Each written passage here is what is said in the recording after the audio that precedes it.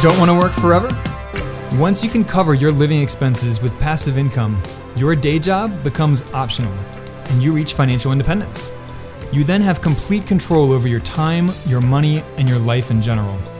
Spark Rental founders Denny Suplee and Brian Davis, me, are here to help you build rental income, ditch your day job, and do what matters most to you. So on that note, let's jump into today's episode, which, like all of our episodes, was recorded live. Hey everyone, it's just me today. It's Brian Davis here from Spark Rental, and Denny is out of town. She is camping today with her family, and she was thinking about trying to use this Facebook Live / podcast broadcast as an excuse to come home early, but it turns out she's actually enjoying camping, so she's not coming home early. And we're going to keep it somewhat quick today. I'm going to pack a lot of information into a short broadcast today. So we're going to move pretty quickly here, but one quick announcement.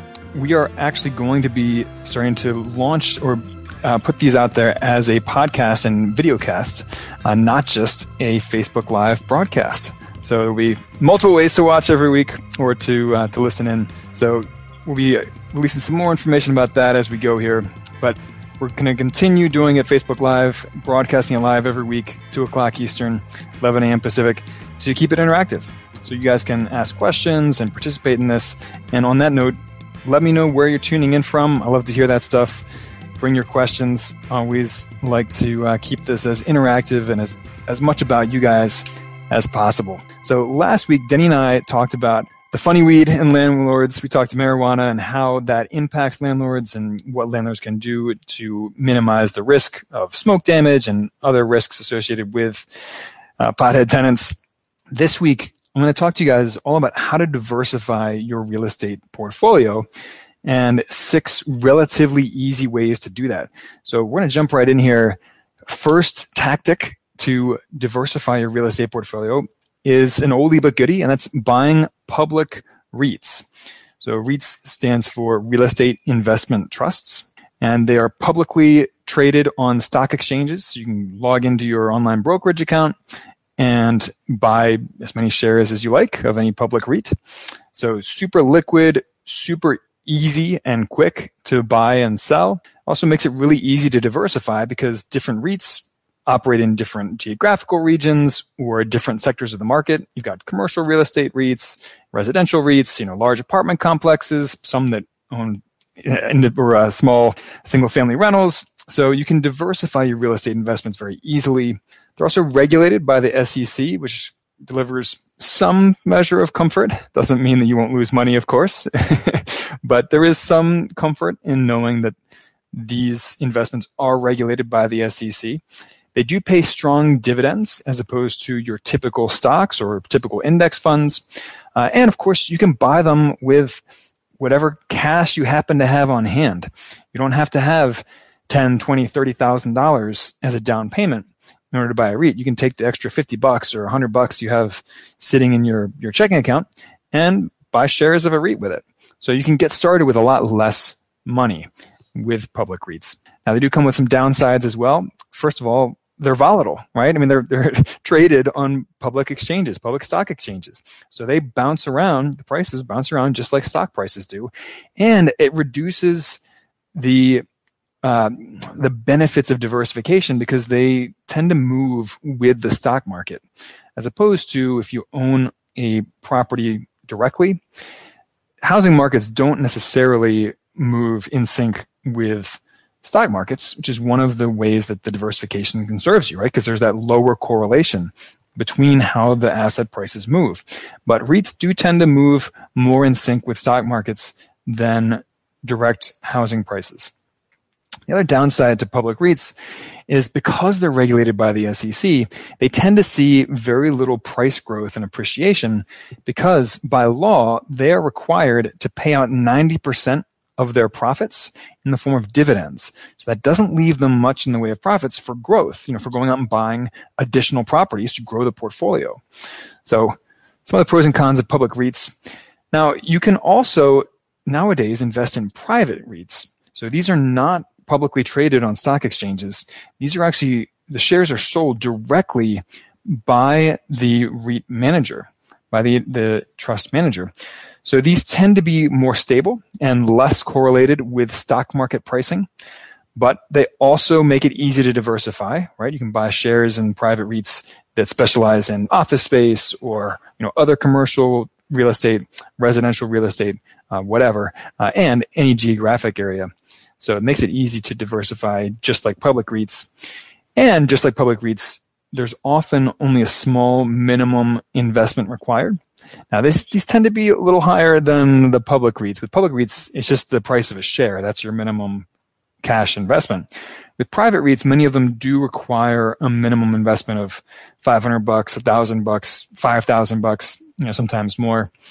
So there is more of a minimum investment, but it's not like going out and having to put a full down payment on a rental property.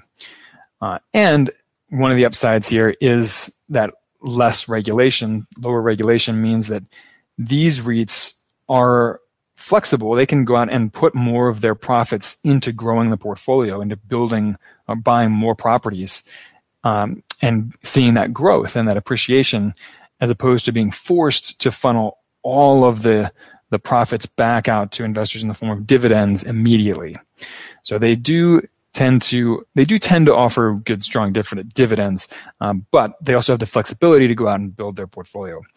Now, they do have their own downsides, of course. No such thing as a perfect investment out there. They are not as liquid as publicly traded REITs. You can't necessarily sell your shares at any moment. You are at the mercy of the REIT manager on how they allow you to sell your shares. Sometimes there's a minimum investment period, and often it's long. It could be 5 years, could be even longer than 5 years. So they're not very liquid. There's a downside to that less regulation too, right? So the upside is that the fund manager has the flexibility to go out and put profits towards buying more properties, but downside of less regulation is there's less oversight. So they could, take the money and run to Mexico, right?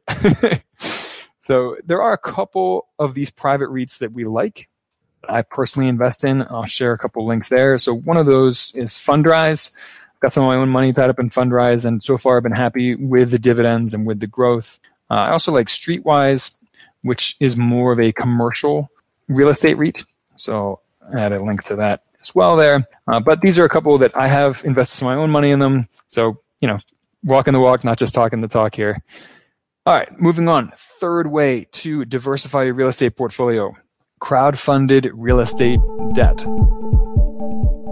So this is where lenders will raise the money to lend out loans to real estate investors by raising that money through crowdfunding, through people like you and me.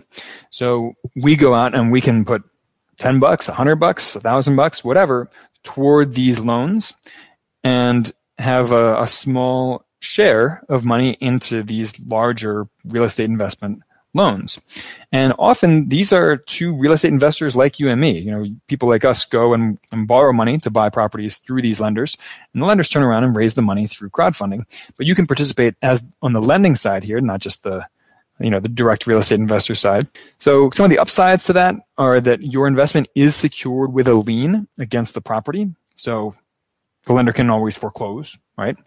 And this also makes it easy to diversify. You can have money lent out to a whole bunch of different properties all across the country or even the world potentially. And like REITs, you can invest with a small minimum investment. In some cases, as little as $10, like Ground Floor, for example. I have lent money through them before. I actually still have some money tied up in some loans with them. And I think the minimum investment with them is $10. So you can get started investing in real estate, at least indirectly, with very little money. And these are often short-term loans. Often these are those purchase rehab loans, fix and flip loans. So these loans, the term for these loans are under a year. So you get your money back much faster than, say, going out and investing in a private REIT that might have a 5-year minimum investment period. Now, they come with downsides too, of course, right? These are not liquid. You can't just click a button and get your money back when you invest in these crowd-funded real estate loans. And of course, there's a risk of default. Borrower could decide to stop paying their loan payments every month, And then the lender would have to go through the foreclosure process, which is expensive and time consuming and rack a bunch of legal fees. So there is, of course, a risk of default, as with any loan that you make. So again, the company that I have invested with in the past here is Ground Floor, and that's it's groundfloor.us. So give them a shot if you want to spread a little bit of money around in the form of private, or not private, but crowdfunded real estate debt. You can, however, in number 4 here, you can invest directly in real estate debt through private notes. So if you personally know other real estate investors who you trust and respect, and they have a good track record of making money on their real estate investments, you can lend them money directly in the form of a private note. I've done this as well with some friends of mine who have a strong track record with their real estate investments, and you can negotiate whatever terms you like. Great upside, right? It's totally flexible. You get to set your own terms, your own interest rate, your own liquidity rules on when you want the money back, what the loan terms are, etc. And it's based on trust, because you know the actual real estate investor who's taking that money and using it to buy properties. So that trust is invaluable. Now, of course, there are some downsides here too. Typically it's not super liquid. You can't just click a button and get your money back. And in many cases, it's not secured by a lien. Sometimes it's more trouble than it's worth to actually record a lien for these private notes. Now, you can do it, but not always. It's not always something that you feel the need to do or go through the hassle and expense of doing. And of course, there's the risk of default, like any other loan that you make. All right, the 5th way to diversify your real estate investment portfolio: real estate syndications.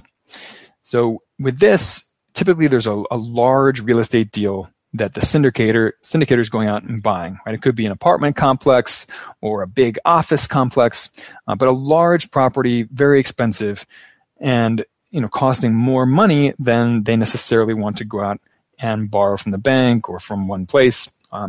So they sell off fractional shares of the ownership to people like you who participate and put some money towards it. So you end up owning this large property with a bunch of other people, including the syndicator who's running the deal.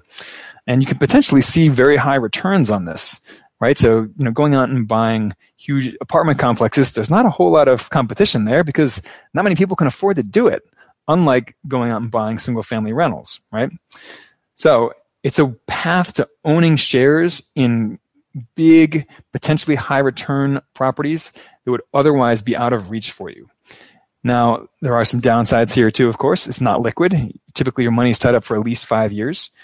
And these are usually only available to accredited investors. And if you're not familiar with that term, accredited investors are people who are wealthy and who meet certain qualifications with the SEC. So they must have a net worth of at least $1 million or have earned at least $200,000 a year for the last several years for single people, at least $300,000 a year for the last several years for married couples. So average mom and pop investor does not qualify as an accredited investor and cannot participate in most real estate syndication deals. Big downside for most of us, right? All right, the 6th and final way to diversify your real estate portfolio is by buying long-distance turnkey properties outside of your existing market. Most real estate investors buy locally, right? They feel more comfortable buying in their hometown where they can go and physically look at the property before buying and maybe manage it themselves locally. But that doesn't leave you with much diversification. What happens if your home city suffers a major economic downturn or collapse? Maybe I'll give you an example. Some college towns are in a lot of trouble right now because some expensive private colleges are folding. They're going out of business. And if they're the primary employer in that town, then that town's in trouble. All the people who own student housing in that town they're in trouble. People who own faculty housing in that town are in trouble. And everyone else is in trouble too because the town is not going to be able to support economically all of those support businesses that cater to the university and its staff, its students, its faculty, etc. So buying properties long distance, can be a great way to diversify your real estate portfolio, get you exposure to other markets, not just your home market. So a couple upsides here. You get to buy properties in other locations and potentially even see higher returns than in your home market. For example, investors in San Francisco have not seen strong rental returns for quite some time now. Super overpriced market compared to rents. So, as much as tenants complain about how high rents are in San Francisco, property prices are way higher relatively. So those people often want to go invest in more affordable markets with better cap rates. And you can do that by buying long distance turnkey properties. Now, the downside to long distance turnkey properties is that you can't see the properties with your own eyes. I mean, you can have proxies go through there for you, like realtors or agents on the ground that work with you. And you can do video tours and virtual tours and all that good stuff. But it's not quite the same as walking through the property on your own, smelling the moisture problem with your own nose and saying, maybe there's a deeper problem here than what the photos or videos are showing, right? So that is a risk when you buy properties long distance. You just don't have the same control over it. You don't have the same comfort level. Now, there are some platforms that make it easy to buy properties long distance, the most famous of which is Roofstock. And we'll put a link to that in the comments as well here. Roofstock is a marketplace for buying and selling turnkey rental properties. They include a ton of information, make it super easy for you to buy properties long distance. And, inspection reports, home inspection reports, appraisals often, detailed market data on that market, how rents have changed, how property prices have changed, all kinds of great data for you to dig into. Another source of long distance deals you might check out, there's a company called Asset Column that sells turnkey properties around the country. They're worth checking out as well. I included a link to them here in the comments as well. Now, before we wrap up, there is a bonus way to diversify your assets that we can't wrap up without mentioning, and that's stock index funds, right? I mean, you need more in your investment portfolio than just real estate. I know it pains me as a real estate investor to say that, but it's true, and you need exposure to more types of assets than just real estate. So you don't need any skill to buy index funds. It's the easiest way to invest in the world. You can buy funds that just mimic the S&P 500, for example, or the Russell 2000, or international indexes. So you can actually do this completely automated through a robo-advisor. I use Schwab's robo-advisor. It's completely free. There are other free robo-advisors out there you can use as well. Sophie Invest is another good example of good free robo-advisors. But go out and get some exposure to the stock market as well, not just real estate. If your portfolio right now is almost all real estate, you do want some diversification in stocks and not just diversification among your real estate holdings. And there are you can actually buy index funds or stock funds that do give you some indirect exposure to real estate as well. For example, hotels own a lot of real estate, right? They own a lot of properties. So you can go out and buy funds that own a bunch of hotel companies. And that can give you some extra diversification within the real estate field, but with a slightly different bent than going out and buying properties yourself. On that note, I'm going to wrap things up. I'm actually talking here longer than I was planning on today. Thank you so much for joining us. And Denny will be back next week. It won't just be me sitting here talking at you. So you'll see her next week as well. And we'll be here same time, 2 p.m. Eastern, 11 a.m. Pacific. And we will be starting to broadcast these episodes live as podcasts as well. So keep an eye out for our podcast. It'll be called Live on Rents, the Live on Rents podcast on iTunes, Stitcher, or wherever you listen to podcasts. And we will catch you next week. Did you know we offer a free 8-video course on how to reach financial independence with real estate? It's super bingeable with each video around 10 minutes long, but packed with information. Visit sparkrental.com/learn for instant access. And please don't forget to rate and review our podcast on iTunes, Stitcher, or wherever you listen. Thanks for joining us, and we will catch you on the flip side.